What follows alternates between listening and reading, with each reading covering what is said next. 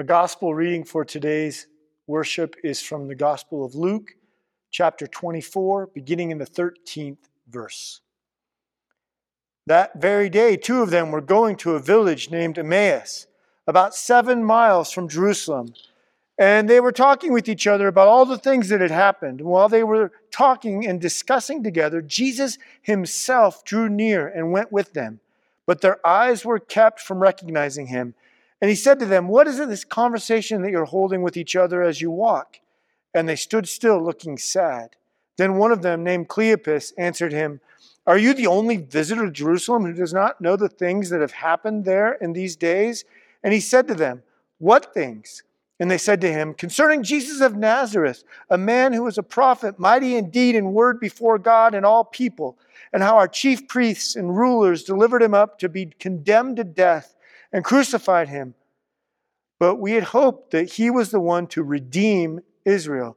Yes, and besides all this, it's now the third day since these things happened.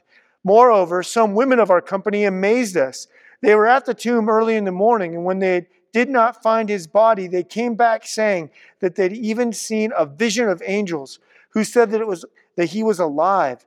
Some of those who were with us went to the tomb and found it just as the women had said, but him they did not see." And he said to them, "O foolish ones and slow of heart to believe all that the prophets have spoken. Was it not necessary that Christ should suffer these things and enter into his glory?" And beginning with Moses and all the prophets, he interpreted to them in all the scriptures the things concerning himself. So they drew near to the village to which they were going. He acted as if he were going farther, but they urged him strongly, saying, "Stay with us, for it is toward evening, and the day is now far spent." So he went into the stay with them, and when he was at table with them, he took bread and blessed it and broke it and gave it to them, and their eyes were opened, and they recognized him, and he vanished from their sight. They said to each other, "Did not our hearts burn within us when he was talked to us on the road, while he opened up to us the scriptures?" And they rose that same hour and returned to Jerusalem. And they found the 11 and those who were with them gathered together, saying, "The Lord has risen indeed and has appeared to Simon." Then they told what had happened on the road and how he was known to them in the breaking of the bread. The gospel of the Lord.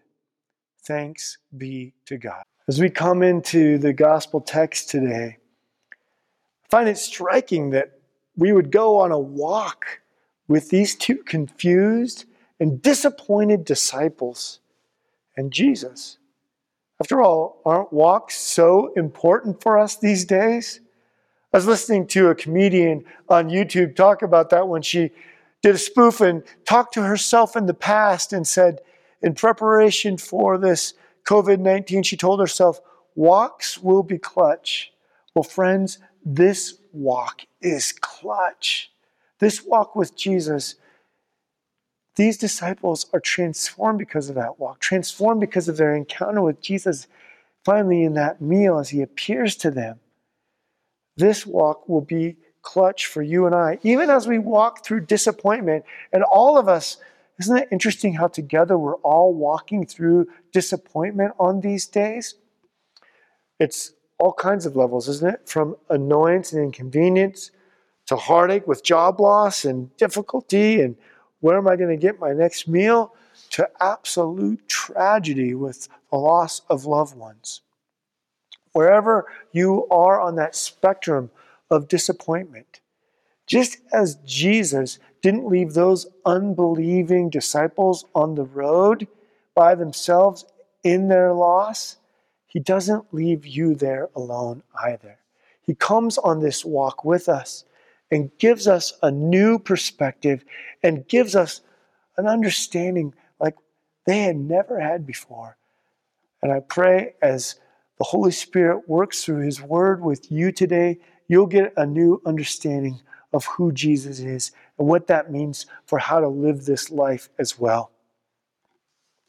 Theologians and particularly literary critics, as they come to this text, tell us that this testimony has a ring of truth to it. Here's your first quarantine word of the day. verisimilitude or ring of truth, this verisimilitude that literary critics talk about in this text. Why? Because who would make up a story wanting to convince folks that Jesus had risen from the dead and say, well, these two eyewitnesses, well, they didn't recognize him for 7 miles. It doesn't make sense that you'd make that up unless that actually was how it happened. And notice how Jesus sticks with these unbelievers and he keeps coming after them. And friends, he keeps coming after you as well. And it wasn't the data of his physical presence in their face that transformed them. It was, as one scholar put it, the intertwining of the historical reality with theological reflection that changed everything for these two disciples. Scientists, I think, will note it's not just the data, it's interpreting it correctly that's important. And so it's not that the historical evidence for Jesus and his resurrection aren't important. It's that what really brings us to faith is God's word. And as we see as he comes at the end of this testimony, the breaking of the bread. And so in the word and sacrament, they become the key for us to understanding history, understanding God's word, and understanding life itself. Let me show you what I mean. Cleopas was confused. These two disciples were disappointed. It was Easter Sunday, and they didn't believe the testimony that they'd heard, that Jesus was resurrected, that the tomb was empty. And these two unbelieving disciples were walking back to Emmaus.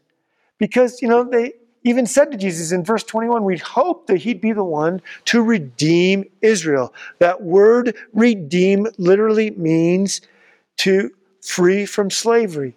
His perspective was all about their current circumstance. His perspective was about being freed from Roman rule. His perspective was economic and political independence. And those things are critical and important. But Jesus came to do so much more. And so as Jesus unpacked what was going on with a new interpretation, a new theological key for them to understand what was really happening.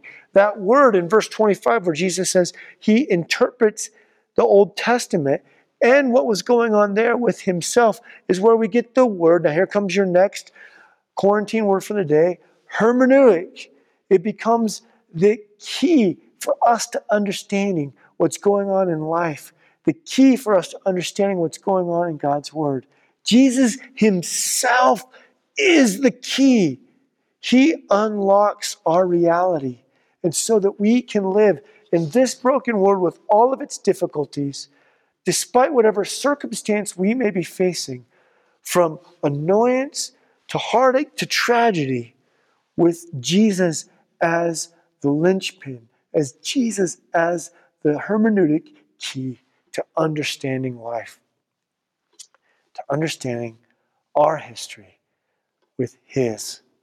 And as Jesus does that, friends, their hearts begins to burn by the power of the Holy Spirit. And as their hearts burn, they begin to be transformed and they move to invite Jesus into their home and ultimately into their hearts. Noted mathematician and scholar Blaise Pascal, a brilliant man, at the young age of 16, he'd written some of his most incredible mathematic breakthroughs. This scholar and mathematician and just brilliant man had some of his most incredible successes, but he also experienced all kinds of heartache as well. As a young boy, he lost his mother. As a young man, he lost his father. And it wasn't until he, as an agnostic, finally encountered Jesus, as the Holy Spirit came to him, that he writes that there was a fire in his heart. And he spent the remainder of his days defending and proclaiming the good news of the gospel and teaching to others who Jesus really is. That's what happened to these two disciples. After finally encountering Jesus in his word and in the breaking of the bread, they couldn't help but stay quiet. They ran back to Jerusalem to proclaim the good news that they had now discovered. The circumstances hadn't changed, but in light of the hermeneutic key of who Jesus is, everything changed. I pray that the Holy Spirit would be at work in your life this day through his word. And that as you come to this table of grace, that you would encounter the real Jesus as he appears to us in the bread and in the cup. And as he does that, I pray that you wouldn't just welcome him into your home today, you'd welcome him into your heart. And as you welcome into your heart, I pray like these disciples, I pray like Blaise Pascal, that you would be changed and not help but be able to go and tell the good news of the gospel, whether you share it during these quarantine days on your walks in your neighborhood or in your home or through the internet, and then when we're finally released to share the gospel with all those around us. I pray it's so for you today, that you would experience that kind of transformation. Another scholar, theologian, famous Bultmann, said that the early church expected to meet Jesus in meals.